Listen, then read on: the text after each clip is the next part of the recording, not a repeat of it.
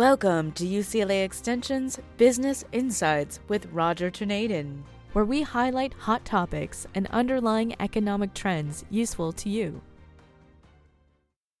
Now, pretty much everyone knows interest rates have started their journey to higher and higher levels. Fasten your seatbelts, as we now have a foundation in place for a continuing rapid increase, particularly in the long-term rates, which will impact mortgage interest rates at a time when housing prices have already steeply appreciated.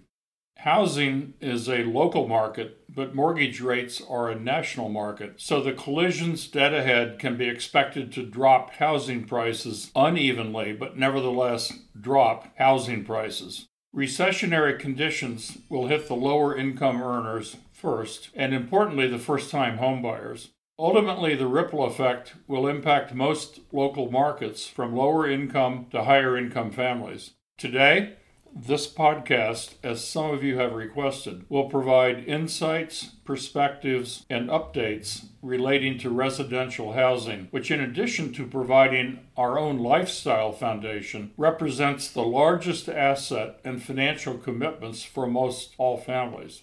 Over the past several weeks, U.S. mortgage rates continued their near vertical ascent, risks jeopardizing the housing boom.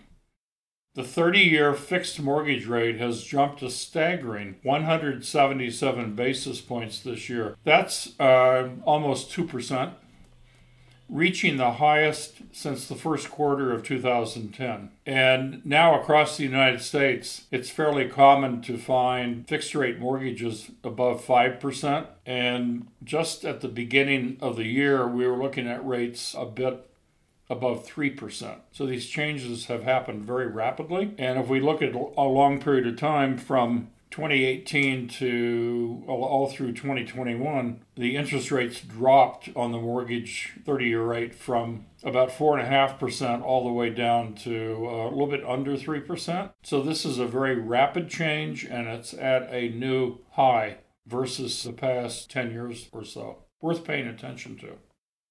The massive rate move this year suggests the affordability index will see another significant move lower. Strangely enough, further strong home price gains will add to the affordability issues.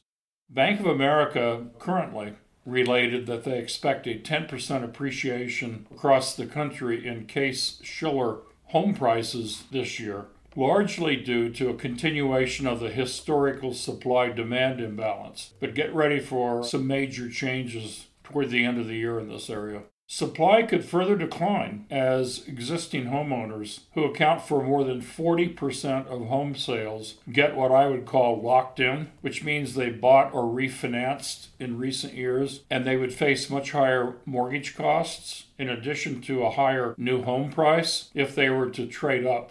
Bottom line, less housing supply may counterbalance declining demand, so near-term prices may remain stronger, but that is not saying that they will remain stronger much more than the end of this year.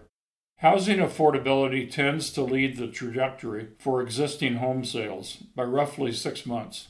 According to Bank of America, the higher rate shock suggests affordability will be down more than 25% this quarter. That's the here and now. And that's a record decline in affordability, with additional downside coming from higher home prices. If demand for homes follows a similar trajectory, existing home sales could fall substantially in the second half of this year. And that would actually be a record plunge in affordability over the past 20 years. The rapidity of which this is happening is, well, it's a little bit scary, actually.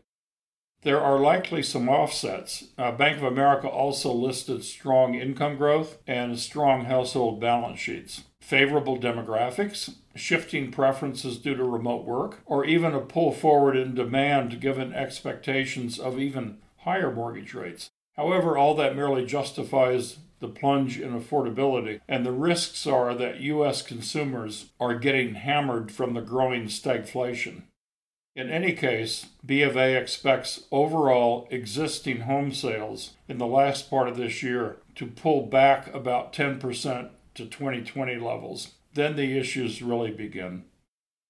The good news is, if you're a homeowner, and actually, if you plan to become a homeowner fairly soon, despite the upcoming record plunge in housing affordability, on a historical basis, housing will remain historically affordable for those who are pretty close to qualification now. Mortgage rates used to be much higher once upon a time, bouncing around 6% during the housing boom era of the early 2000s. That's sort of a slight positive, but a major problem is that the barriers to entry are becoming the highest they've ever been from the perspective of affording the down payment, which is typically the biggest financial hurdle for first-time homebuyers. Again, the bottom line, some who had previously qualified at a 3% mortgage rate are no longer able to buy at a 4% rate, and even more will be shut out of the market at today's close to or above 5% mortgage rate.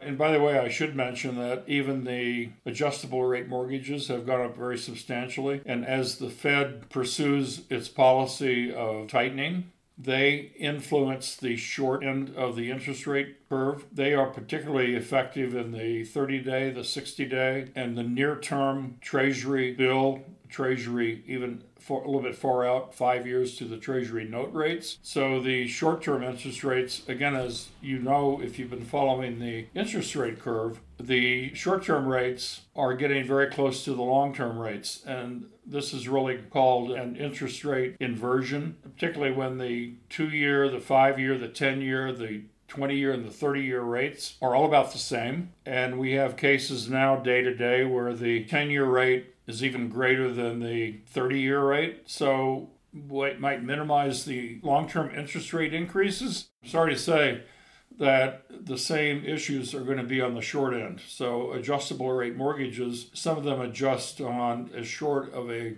30-day or a 1-month Treasury bill.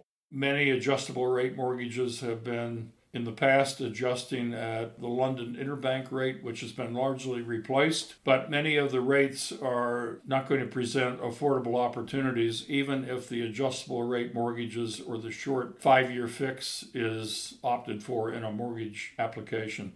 Just a heads up. Last and most important, the median one-family existing home price related to the median family income, that ratio, reached a new high of 4.1 at the end of 2021. And that has surpassed the previous high at past peaks of, and even the housing bubble that we went through about 10 years ago. So this ratio, which is another indication of affordability or lack of affordability, is at a historical high.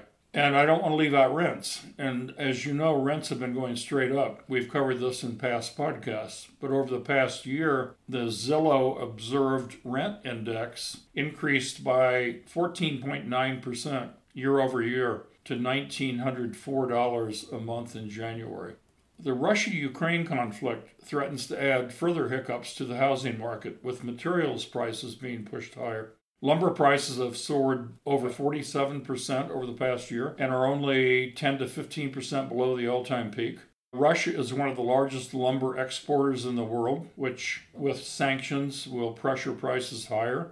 They're also a major producer of metals such as aluminum, copper, nickel, and these prices have been heading higher and much higher over the past year. So given these extraordinary supply challenges, Bank of America expects home prices to stay hot at about 10% through this year. And that's, as I mentioned before, despite the record plunge in housing affordability. I may be inadvertently calling a high in the housing prices, but 2022 will likely be the high watermark on this cycle for the U.S. housing market. We'll see. Realtor.com reports new listings last week rose 8% from a year ago. This comes after 4 consecutive weeks of annual declines in listings. There is still a housing market shortage as active inventory for sale is down 13% from a year ago. But this could reverse very quickly as more supply is added. Seasonal trends usually show new listings peak around May, so we don't have long to wait. As more supply comes online and soaring mortgage rates spark an affordability crisis, in a separate report, Redfin notes that sellers are lowering their asking prices. About 12% of home sales had a price drop during the 4 weeks ending April 3rd. That's a 9% increase compared to the same period a year ago. the rate of sellers dropping their asking prices is accelerating. Price drops are somewhat rare, but the fact they are becoming more frequent appears to be a clear sign that the housing market is cooling even now. Realty.com and Redfin could be some of the first evidence the housing market is leveling off, as a rate shock could produce more turmoil in the second half of this year, which I expect. Following B of A a little bit further, their economist Alex Lynn recently discussed with clients the fact that housing affordability is at the lowest level since 2007, which, as you know, was about a year before the housing bubble imploded in the last housing cycle.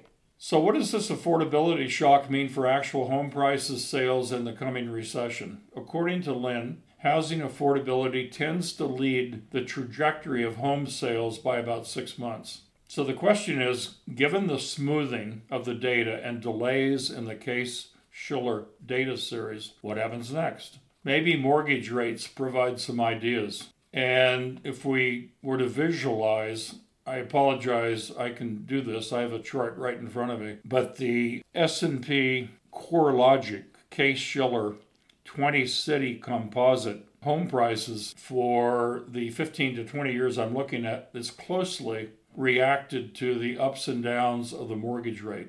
In the past several months, we have had a record increase in the mortgage rate, which I mentioned before. The Case-Shiller index, because of the lag I mentioned of a number of months, has yet to show this, but this increase in the mortgage rates has been so substantial that the drop in the housing prices should be very noticeable beginning later this year.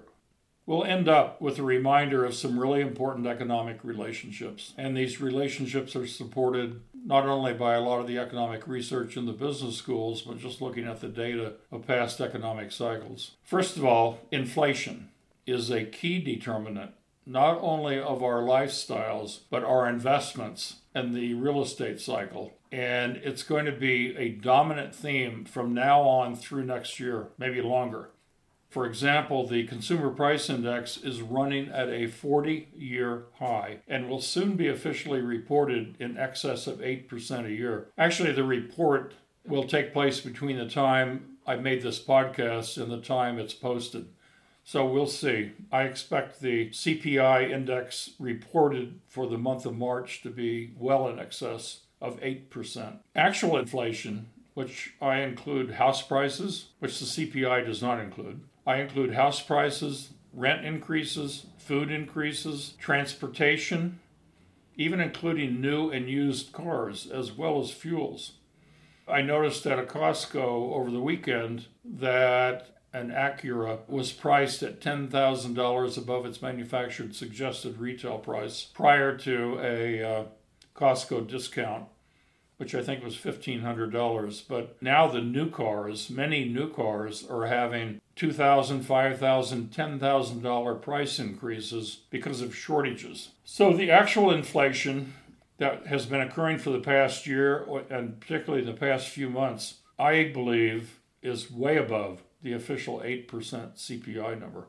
The impact of trade sanctions, which so far has hit agricultural goods, raw material for manufacturing, fuels, not only for cars, but for ships and airplanes and so forth, will create more shortages and even higher prices throughout this year.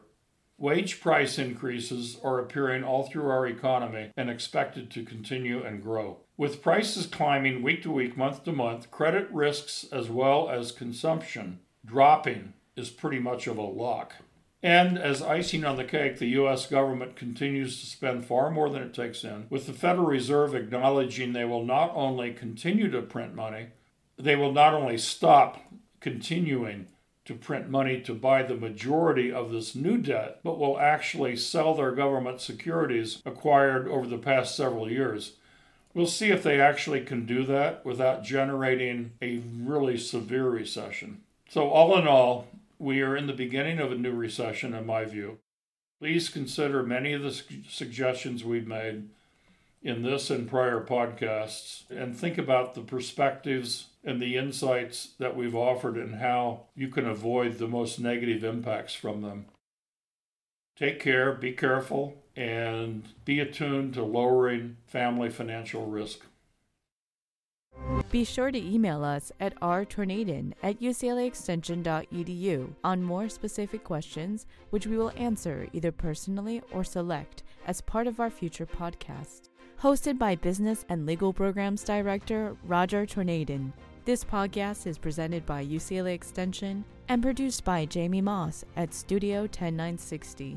These podcasts are made for educational purposes and are not financial advice. The goal is to educate and provide resources on focused economic and job trends with the latest support research so that you can make more informed financial and career decisions that best suit your personal needs. UCLA Extension offers more than 5,000 online and in-classroom courses taught by over 2,000 leading practitioners to help you get from here to there. For more information on this podcast or our financial and legal programs, please check us out at www.uclaextension.edu. We know it's about your life, not just your money.